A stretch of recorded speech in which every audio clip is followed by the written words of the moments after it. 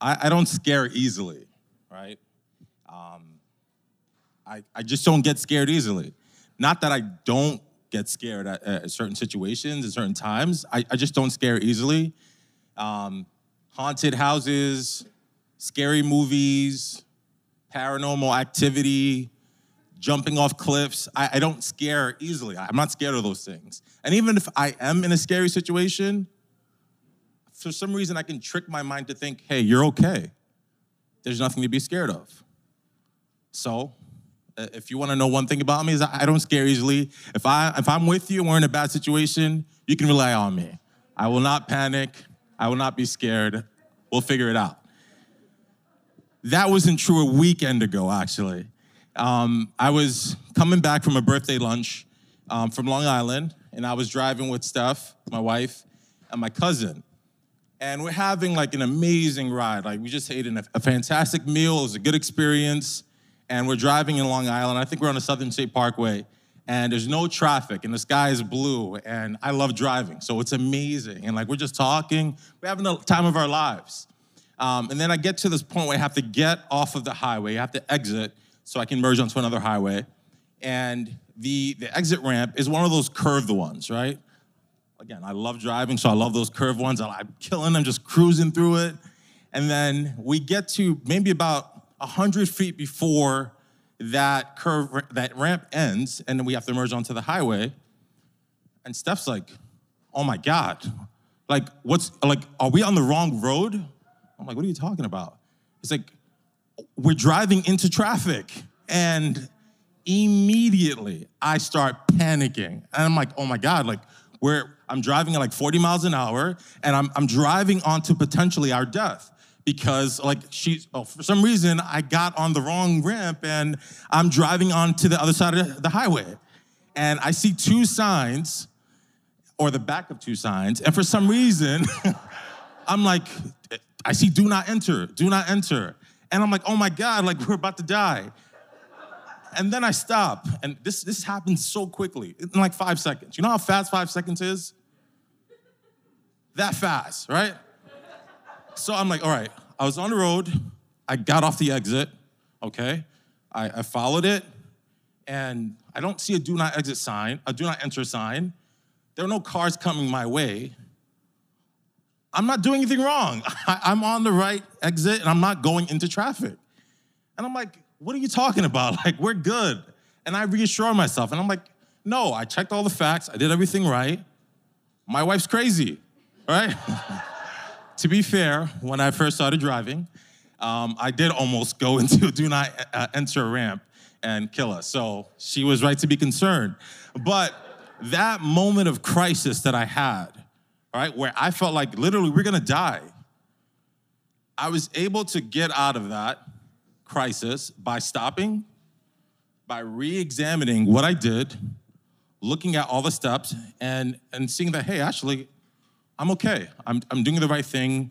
There's no do not enter sign that I'm driving towards. And then for the rest of the ride, it's a beautiful ride, right? We get home safely. Obviously, I'm still here. So reading through the book of 1 John and a lot of the books of the Bible kind of feel like that for me in my walk with Christ. So it's me coasting through, Christianity and my faith. And then I'll read something like the passage that we're going to go through today, and I'm like, oh, I have like a crisis. I was like, oh my God, am I in the faith?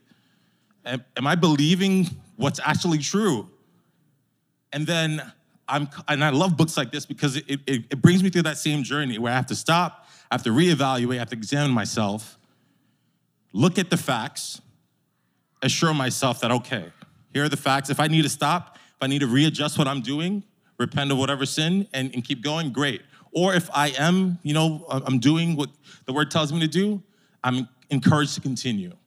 And that is the journey that we are going to go into as we go into this next part of the book of 1 John. What we need to know is that John loves this church. John is invested in his church, and John loves us and is invested in us. His goal and his desire is to see these people grow in their faith. It's the same desire for us. Right? He calls us to examine ourselves to see if we are in the truth.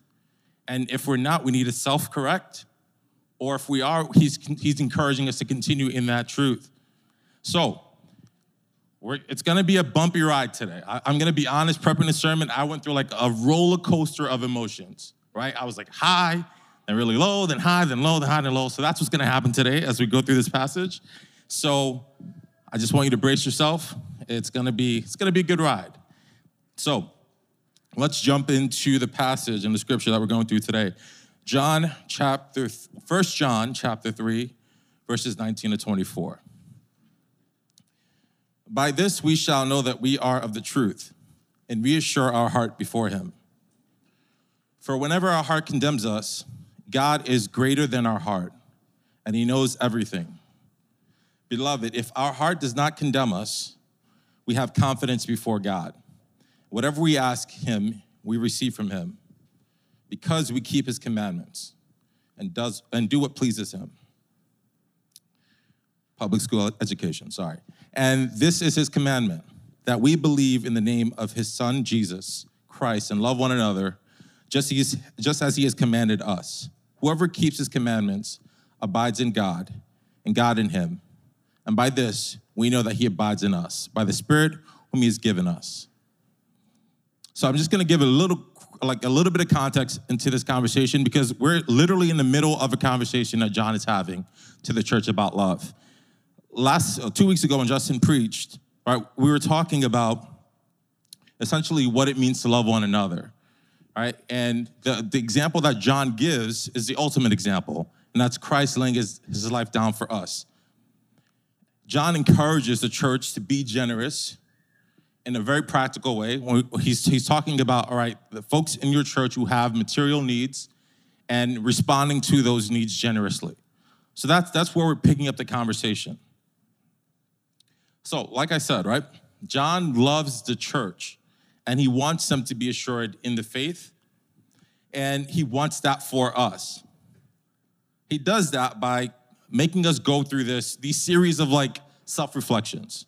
So the first way we see that, right, is in verse 19. But we shall know that we are of the truth, and reassure our hearts before him, for whenever our heart condemns us. What does this mean, whenever our heart condemns us? What this means is that if you're presented with the opportunity to be generous to someone, like you know someone's in need, you have the means to fulfill that need. If your heart objects to that, your heart is condemning you. If you have even the slightest bit of unwillingness to meet that need, your heart is condemning you. And John calls us to fight that objection. And I'll be honest, being generous is not easy, right? There are a lot of situations for some of us and pressures that would tell us, object to that. Don't be generous. Be selfish. Do it for yourself. One of the first ways this manifests, and this is for some of us, I know this is definitely true for me, right? You have a feeling that you don't have enough, right? There's always, maybe you grew up in a struggle. I grew up in a house with 9 people. It was a 2-bedroom household, so my room was my bed, right? I didn't have my own room, right?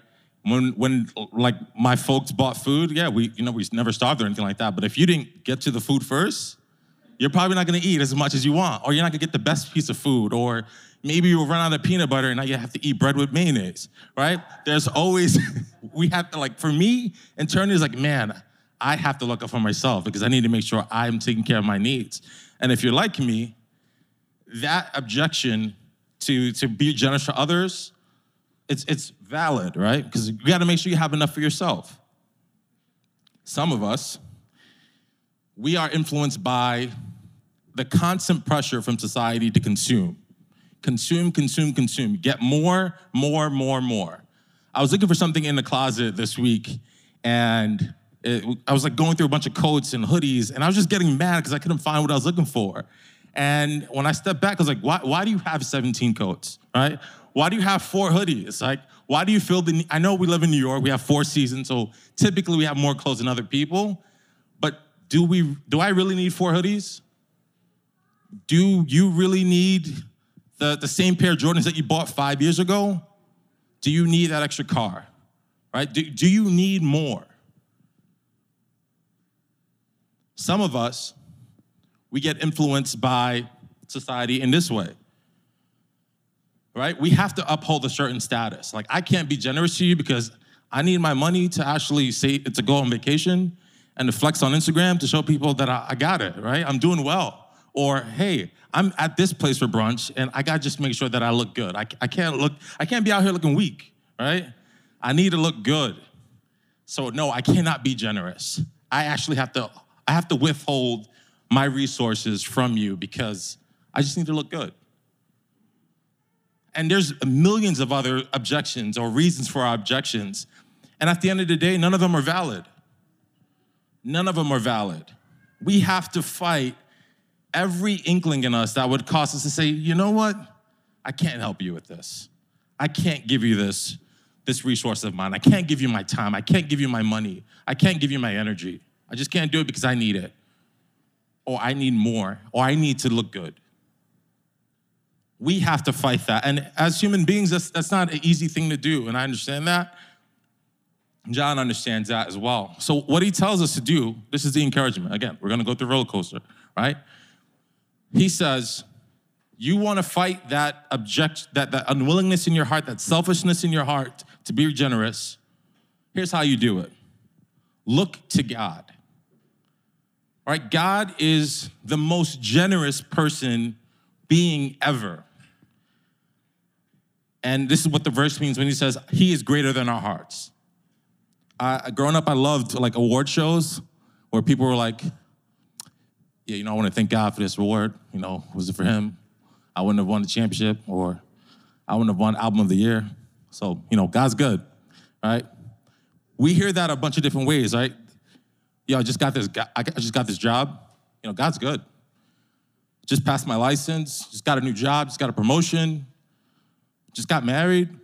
I'm blessed and highly favored, right? We look at that and we say, this is how we measure God's goodness.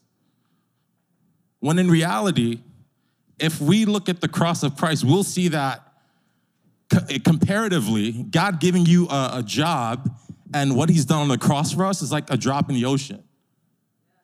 The generosity of God is best seen in Christ coming from heaven in all of his richness, coming down to save us. And it's not like we deserve it, right? We're ungrateful a lot of times. We're sinful. We're entitled, we're stubborn. But God, in his gracious love, left everything he had in heaven and came down to save us. There's a better way to let that relate, right? Think about the person that you hate the most, right? And Justin did this last sermon. I wanna take it a little bit further. I like pushing buttons, right? Think about the person you hate the most. For some people, that's gonna be Governor Cuomo, right? You cannot tell me I have to wear a mask to enter a restaurant, a gym, to do my daily life. You are infringing on my rights. Other side of that coin. How dare you not get this vaccine? You are putting my life in danger. You have no respect. Just do it, right? For some of you, that's the worst person in the world to you. Now imagine giving everything you have. Think about all of your possessions. Think about your family. Think about everything you love. Think about all of that. Would you give it up for Governor Cuomo? For that very annoying person on your timeline on Facebook or on Instagram? Would you do that? If you told me yes, you'd be a liar. Because I wouldn't do it. I'll see you later, right? That's God. God is him coming to us in our worst place, undeserving, ungrateful, giving us his best. So that's how we fight that objection in our hearts to say, you know what? I can't give this resource of mine to you. I can't give my energy. I can't give this to you, right? We fight that by looking at Christ and looking how he gave his life. He gave all that he had for our benefit. That's how we do it. Did I offend anyone so far? Good. There's more. I'll catch you later. I promise. All right? So again, roller coaster ride. Now we have some encouragement from John because that's what he does. He goes from, causing us to self-examine ourselves and then goes into encouraging us. When we respond in generosity, this is a sign that we are in the truth. There's a lot of benefits that goes with that.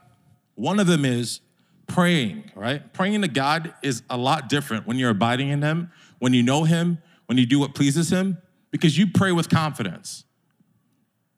The best example of this I've seen in scripture, there are a bunch, but Peter in Acts chapter 4, right? Give you some background. Peter just, got let go from prison, and he was let go with a warning, right?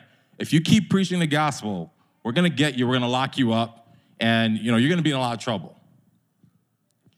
What Peter does is amazing. He's gathering with the people, and he starts his prayer like this: Sovereign Lord, who made the heaven and the earth and the sea and everything in them. And then he goes on to pray, Lord, look upon their threats and grant to your servants to continue to speak your word with all boldness, while you stretch out your hand to heal, and signs and wonders are performed through the name of your holy servant, Jesus. I would not pray that prayer. My prayer would be like, God, please protect my life, protect my family. Use someone else to go speak to these people. I'll see you in heaven in like 60 years, all right? That's not someone who knows God, who abides in God, who knows his commandments, who knows what God cares about. Peter is an incredible example of someone who does. And that causes him to go to God and say, you know what? This is who you are. This is what you call me to do. And this is what you're going to give me to do that. I had this experience in college. This was incredible. So I was a part of InterVarsity Christian Fellowship. That's where I met Justin, Stephanie. All right, hi, I see you. So we have this annual retreat. It's called Basileia, right? It's amazing. It's amazing. I'm not even in school anymore, and I would still go, right? So it's 5 days in the Catskills, and it's beautiful, and it's amazing. And it's also a leadership retreat. So I was like, man, I want to go to this retreat, but it costs mad money. And at that point, I was like, you know what? I'm only making enough to take care of myself, take care of my bills, and I don't have the extra money to pay for this, right? I'm a broke college kid. And I was talking with the staff worker, Sophia. She was like, hey, is there anything you can do to come to this trip? Because we would really like to have you here. I was like, I don't know, man. I'll pray about it. And true enough, I actually did. It was a Saturday afternoon, and I'm praying. And I was like, God, if you could, do me a favor, just throw some money my way so I could go to this trip. I don't want to bug you and stuff, but if you're not too busy, yeah, please, thanks. And then something shifted while I was praying. For some reason, I got this image of God being who he is, who he actually is, right? The owner of all things, creator of the heavens and the earth. And I was like, you know what? No. I was like, God, you're going to provide me all the means I need to go on this trip.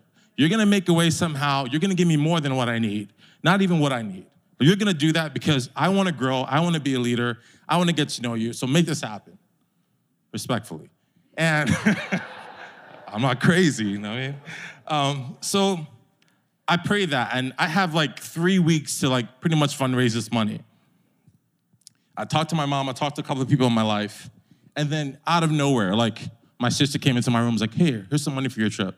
I have a friend of mine from my church like, oh, I heard you were going on a trip. Here. And we were able to fundraise money through scholarship so that I can go on this trip. And then the day before I have to go, right, I have to bring my money for the trip. And I'm just counting it. I was like, all right, I need to make sure I pay when I get to Basileia. And I counted exactly double the amount I needed to go on this trip. And I'm like, wow, God, you really showed up. You really heard my desire to, get closer to you, to serve the people of this campus, and you more than provided what I needed. That's praying with confidence. And that's how we can approach God when we are in the truth, because we know him, right? We obey his commandments and we do what pleases him. All right, we're going down again.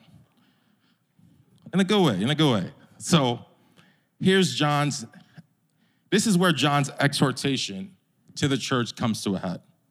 All right, if you look at it, this is like the ultimate test to see if you're in the truth or not. This is in verses 22 and 23. And whatever we ask, we receive from him because we keep his commandments and do what pleases him. And this is his commandment, that we believe in the name of his son Jesus and love one another, just as he has commanded us.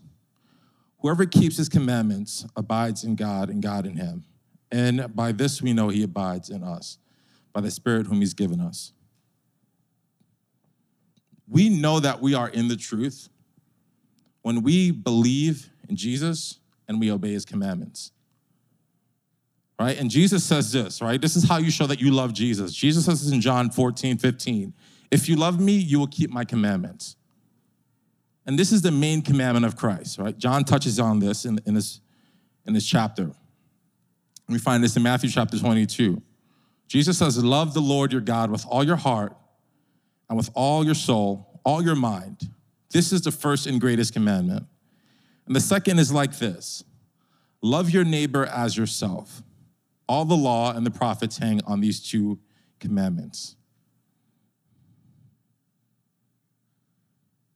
This is the point where we need to look at ourselves.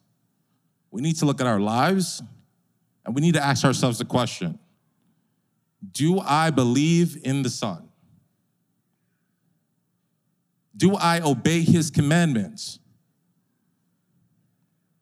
Do I believe in his word? Do I do what pleases him? We cannot say that we abide in Christ if we don't believe in him, if we don't obey his commandments. This is not like up for debate, right? This is very black and white. If it's not real, right? The love for God is not real if we're not obeying his commandments. If we can just pick and choose and say, I'll do this one, but maybe I'll do that one. God, I love you. That's not real love. That's not real love for God. If you can look at your brother who is in need and say, someone else will fill the need, that's not real love. As a New Yorker, one of the worst things someone can say to you or say about you, it's like, you're not about that life. You're not about that life, right? I'm sure you have that friend who, is telling you stories like, yeah, I was in that situation and, I had to do what I had to do. Took care of it. And in your head, you're like, yeah, you're not about that life, right? Your actions definitely don't match up with your words, right? That's not who you are. As Christians, we can't say, God, I love you. Jesus, I believe in you, and not obey his commandments, not do what pleases him. It just doesn't add up. At that point, what we're doing is we're creating an idea of God. We're creating a Jesus that we can worship that works for us. That is not the actual Jesus shown in the word. And John wants to get at that. John loves this church. John loves us. He doesn't want us to continue in a way that says we believe in Jesus, we love Jesus, but we don't obey his commandments. It doesn't work. And I know culture tells us, create your truth. Whatever works for you, works for you. It doesn't work that way with God. If you don't love him, it's clear because you don't obey him. You don't do what pleases him. This is very sobering. Like, I'm sure it's hard to hear. It's harder to preach, honestly. Because it's easier to soft pedal and say, maybe it's okay. That's all right. We're all growing. No, that's not the loving thing to do. The loving thing for John to do is tell us the truth. And the truth is, our words need to match up with our actions.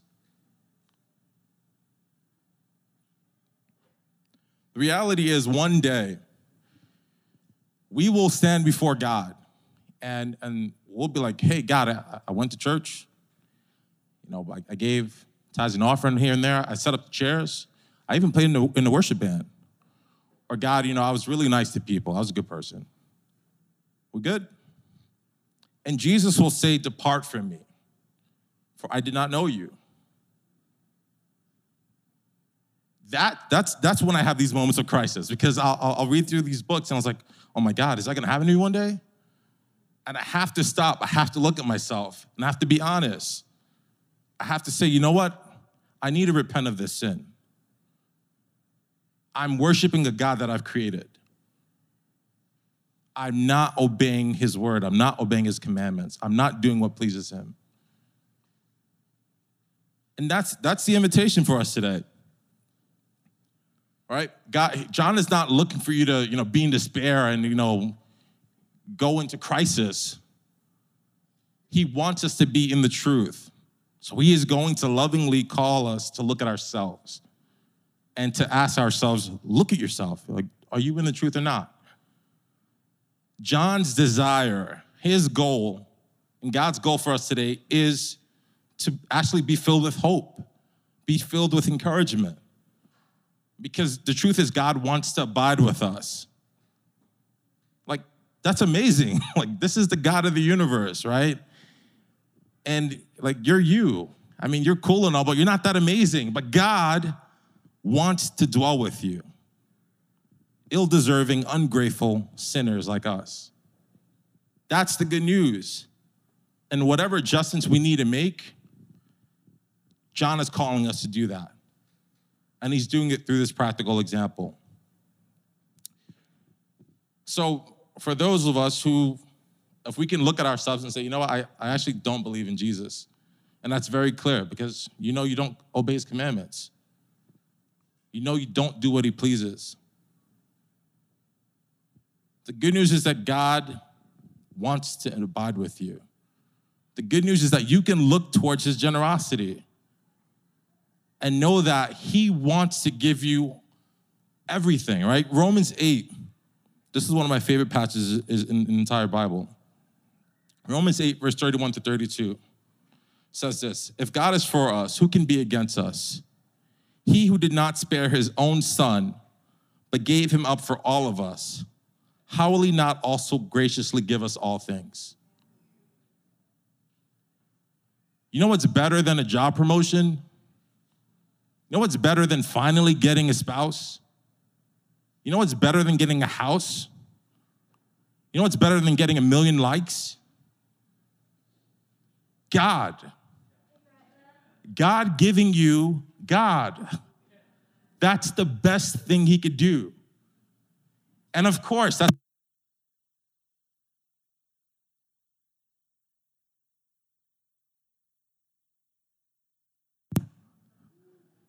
that was a liar. God giving you God is the best thing that he could do for you. And if you don't believe in him, he wants to give you the best gift ever, himself. Himself. If you do believe, but you fail to love your neighbor, because there's a very clear test, right?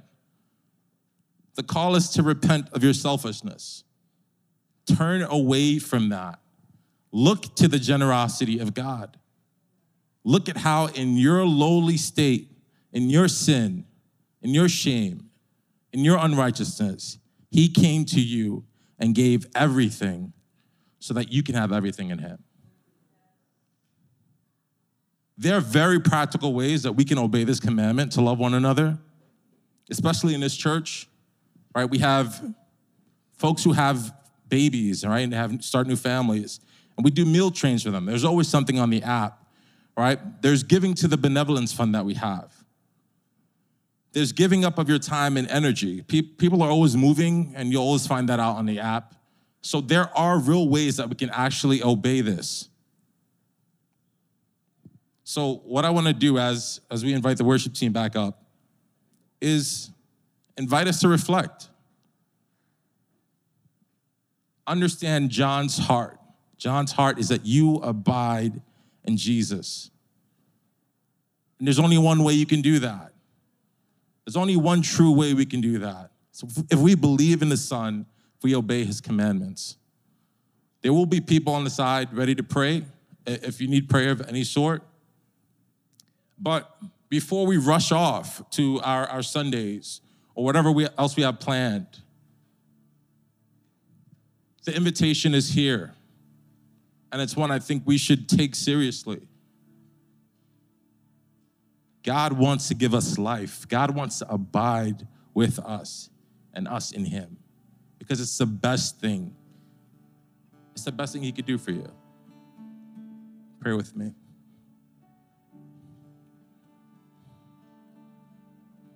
What then shall we say to these things? If God is for us, who can be against us? He who did not spare his own son, but gave him up for us all,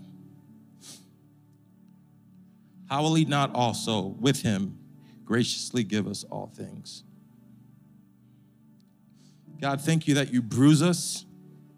Sometimes you offend us, you get in our ways because you want to get our attention. God, you want us to live in truth, in your truth. God, you want to give us the gift of yourself.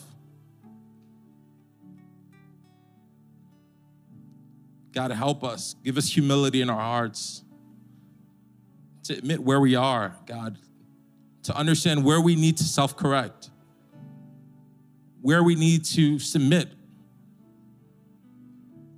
where we need to hope in you and trust in your encouragement, in your word.